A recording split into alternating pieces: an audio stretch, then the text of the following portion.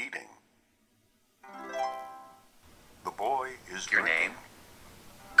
¿Cómo se dice, perro? The boy. What is your name? Veterinario. Doctor. The boy She is not a girl. First, hey, how's it going? Hey, how's it going? Coffee with Gringos, Dynamic English's podcast where you can learn English simply by hearing people use it. So sit down and have a coffee with us.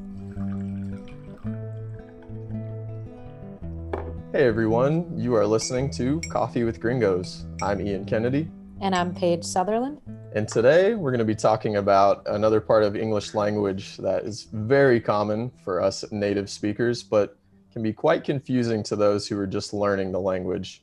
This part of the language is what we call euphemisms. And euphemisms are basically, they're vague expressions to replace something that we want to say that's maybe really severe or blunt or maybe inappropriate in certain situations. So maybe you're in the office, maybe you're with fancy company, maybe it's just something you really shouldn't say in the way you want to say it directly. So this is a way to sort of make it sound a little less harsh and a little bit more appropriate. So Paige and I thought that we'd talk about this today to our listeners. So listeners, as always, if you get lost, go online and check out that audio guide and transcript at www.dynamicenglish.cl. So Paige, euphemisms, they are a super common part of the English language. I think I probably use them without even noticing that I'm using them. And I think most people would say the same. So tell us, what are some euphemisms or a euphemism that comes to your mind right off the bat? Yeah, there's several. I think it's funny when you don't think about grammar, you don't realize how much you use these just, day to day without realizing that they are a certain phrase that doesn't quite make sense. So one that, I've used before and still use is excuse my French, which basically just means that you said something profane, maybe you were swearing or said something a little off color. And what's funny is I never knew the meaning of it. And I just looked it up now. And I guess in the 19th century, British people would use French sometimes. And because who they were talking to wouldn't understand the language, they'd say, excuse my French or pardon my French. So it's funny that it was just like a language barrier, but it's kind of been morphed into I'm swearing and saying something inappropriate. That's funny. I've always wondered that myself. I always thought, why do we say French compared to any other language? But that makes total sense now that you really explain it. Yeah, because at first you think you're like, are French potty mouths? Like they swear a lot? Why do we say that? Yeah. Exactly, could be. Well, that's a good one. You're right. This one is one that I hear all the time. And I'm sure actually some of our listeners might have seen this when they're watching a movie or a series of some type. You might hear a character say, excuse my French, but this food is bullshit, or what you said is bullshit, right? You always have some sort of an English curse word included in that. Mm-hmm. So it's almost like a warning. Yeah, you're about to hear a bad word, so prepare yourself. Excuse my French, but, and then fill in the blank. So super common. We use this one a lot. What are some ones that come to your mind, Ian? Another one that I hear a lot is bite the dust. And bite the dust is basically a nicer way to say that someone has like failed, or more severely, maybe they've been killed or defeated. So we use this a lot in competition or when we're talking about battles or duels, whatever it might be. The reason that it's called bite the dust, the origin is pretty interesting. It became popularized in movies, like old Western movies in the US especially, when like cowboys and Indians were fighting each other, and maybe one of them would be shot and they would fall off their horse and they'd hit the ground, the dry ground. And so all the dust would come up from the ground, and it would basically represent that this person failed, they fell off their horse, they died. And so this is called biting the dust, basically to say that someone has died in this way. We use it and hear it in different ways as well. I'm sure most of our listeners have heard the song Another One Bites the Dust by Queen. This is another classic example of saying, the other person, we were successful, they bit the dust, they either were defeated or they died. So that's a more pop culture reference to that one, but super common, bite the dust. What are some other ones maybe that come to your mind that you think of? Yeah, I think this next one is really fitting, especially for my age group, as I just turned 31. And so a lot of my friends are pregnant and having babies. And so this phrase is bun in the oven. which means that you're pregnant. And it's pretty literal. It means kind of the idea that you're making something in the oven, right? So as you're making a human life in the womb is, I guess, compared to, having dough in the oven and making bread. It's a funny one visually that comes to mind when you think about that, right? You think about the kind of a big pregnant stomach as being the oven and the baby's the bread baking inside. Exactly. Yeah. So it's definitely a phrase that's fitting for a lot of my friends right now. A lot of my friends have buns in the oven as we speak. Yeah, so our listeners, don't be confused if you hear two people talking and they say, "Oh, you got a little bun in the oven." They're not talking about cooking at home. Yeah. They're talking about their baby. Exactly. Yeah. Well, very good. Another one that I can think of, which we're going to get more to the more inappropriate side of things in this next one, is we have the phrase "lady of the night." Lady of the night. As most can kind of guess by the way it's described, a lady of the night is another term for a prostitute. So someone who you pay for sex. And the reason for that is because prostitutes are out and about at night, out on the streets, soliciting people for, sexual services. And so whether it was trying to be more subtle when referring to using these services or looking for these services, a lot of people refer to lady of the night as a more subtle way of saying the word prostitute. So be careful using that phrase about who you're saying it around as well, because it might get you into some trouble in many different ways. So lady of the night is not a nice term. Don't call your girlfriend your nice lady of the night. Not going to end well for you. So just a word to the wise there. Yeah, it does not mean you're a night owl, that you like to stay up late. Right. We've mentioned that phrase before. They're very different in their meaning. So like I tell most people, if you don't understand the meaning of something, don't say it. Go ahead and figure out what it means first before you want to say it. So that's a classic example there, lady of the night.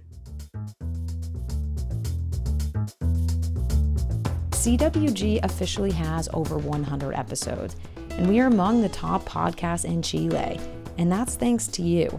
But we are always working to grow our audience, so make sure to follow us on Instagram, Facebook, YouTube, Snapchat, TikTok, and even LinkedIn. But most importantly, rate, review, and share us with all your friends, family, and coworkers. And if you want to take your English education to the next level, sign up for private or group classes at dynamicenglish.cl.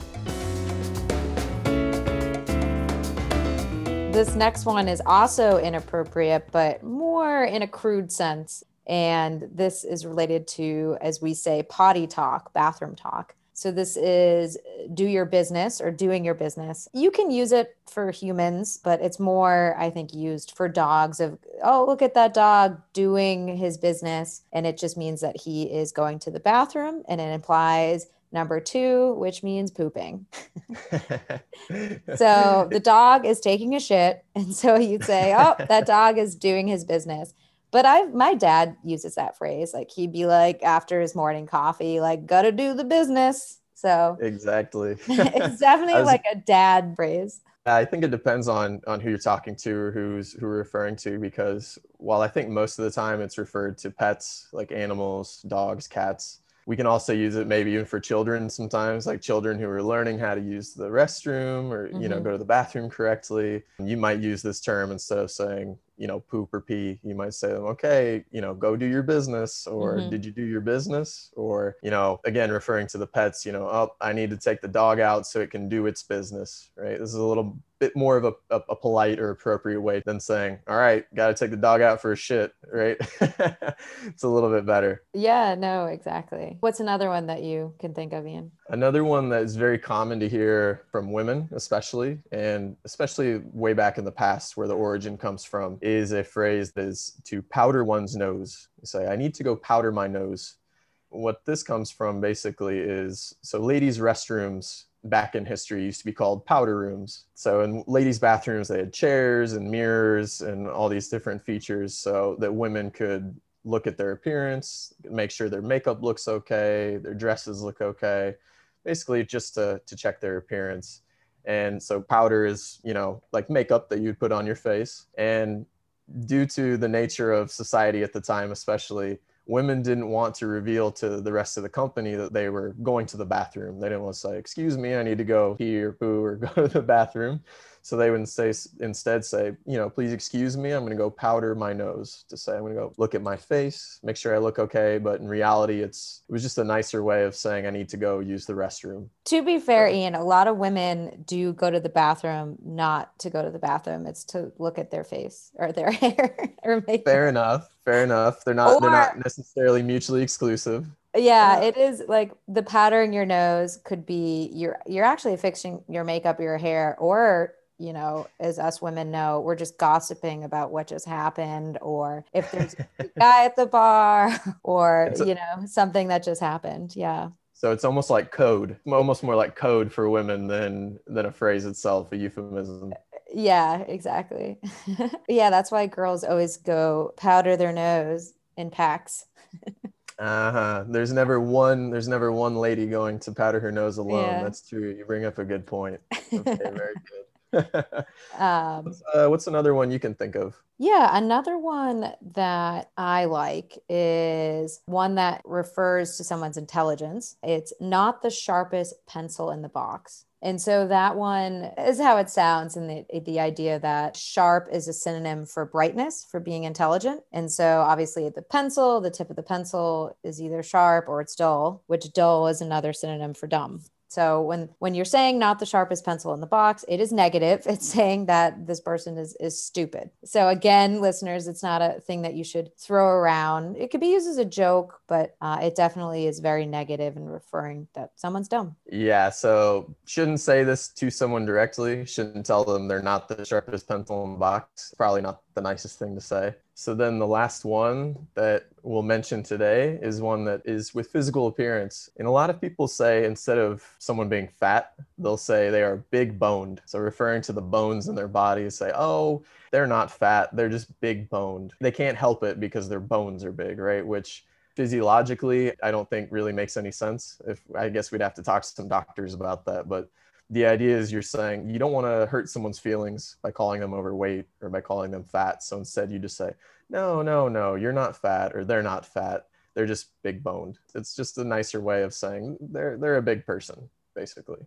Yeah, I agree. I think it's just like a softer way to talk about someone's weight. But I do feel like, listeners, I wouldn't use it. It's not that soft. It's like, yeah, it's something like if you're trying to be kind of politically correct, you might say it about someone, but you would never be like, oh, you're big boned. Yeah, exactly. Just kind of similar to the sharpest pencil in the box. You shouldn't say this directly really to someone. This is more, we're talking about a third person. Yeah. Away from them. But, nonetheless, it's a way to sort of subtly describe someone. Listeners, as we've mentioned, these are just a few of some very common and popular euphemisms that we use.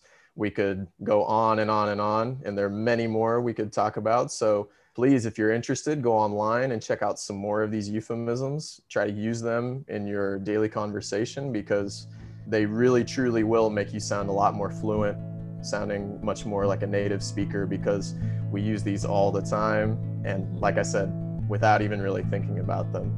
So, listeners, if you get lost, go online and check out that audio guide and transcript at www.dynamicenglish.cl. As always, thanks for listening. We'll see you next time. Coffee with Gringos was brought to you by Dynamic English, where you can learn English simply by using it. If you're interested in taking classes or just want to learn more, go to our website at dynamicenglish.cl. Thanks for listening.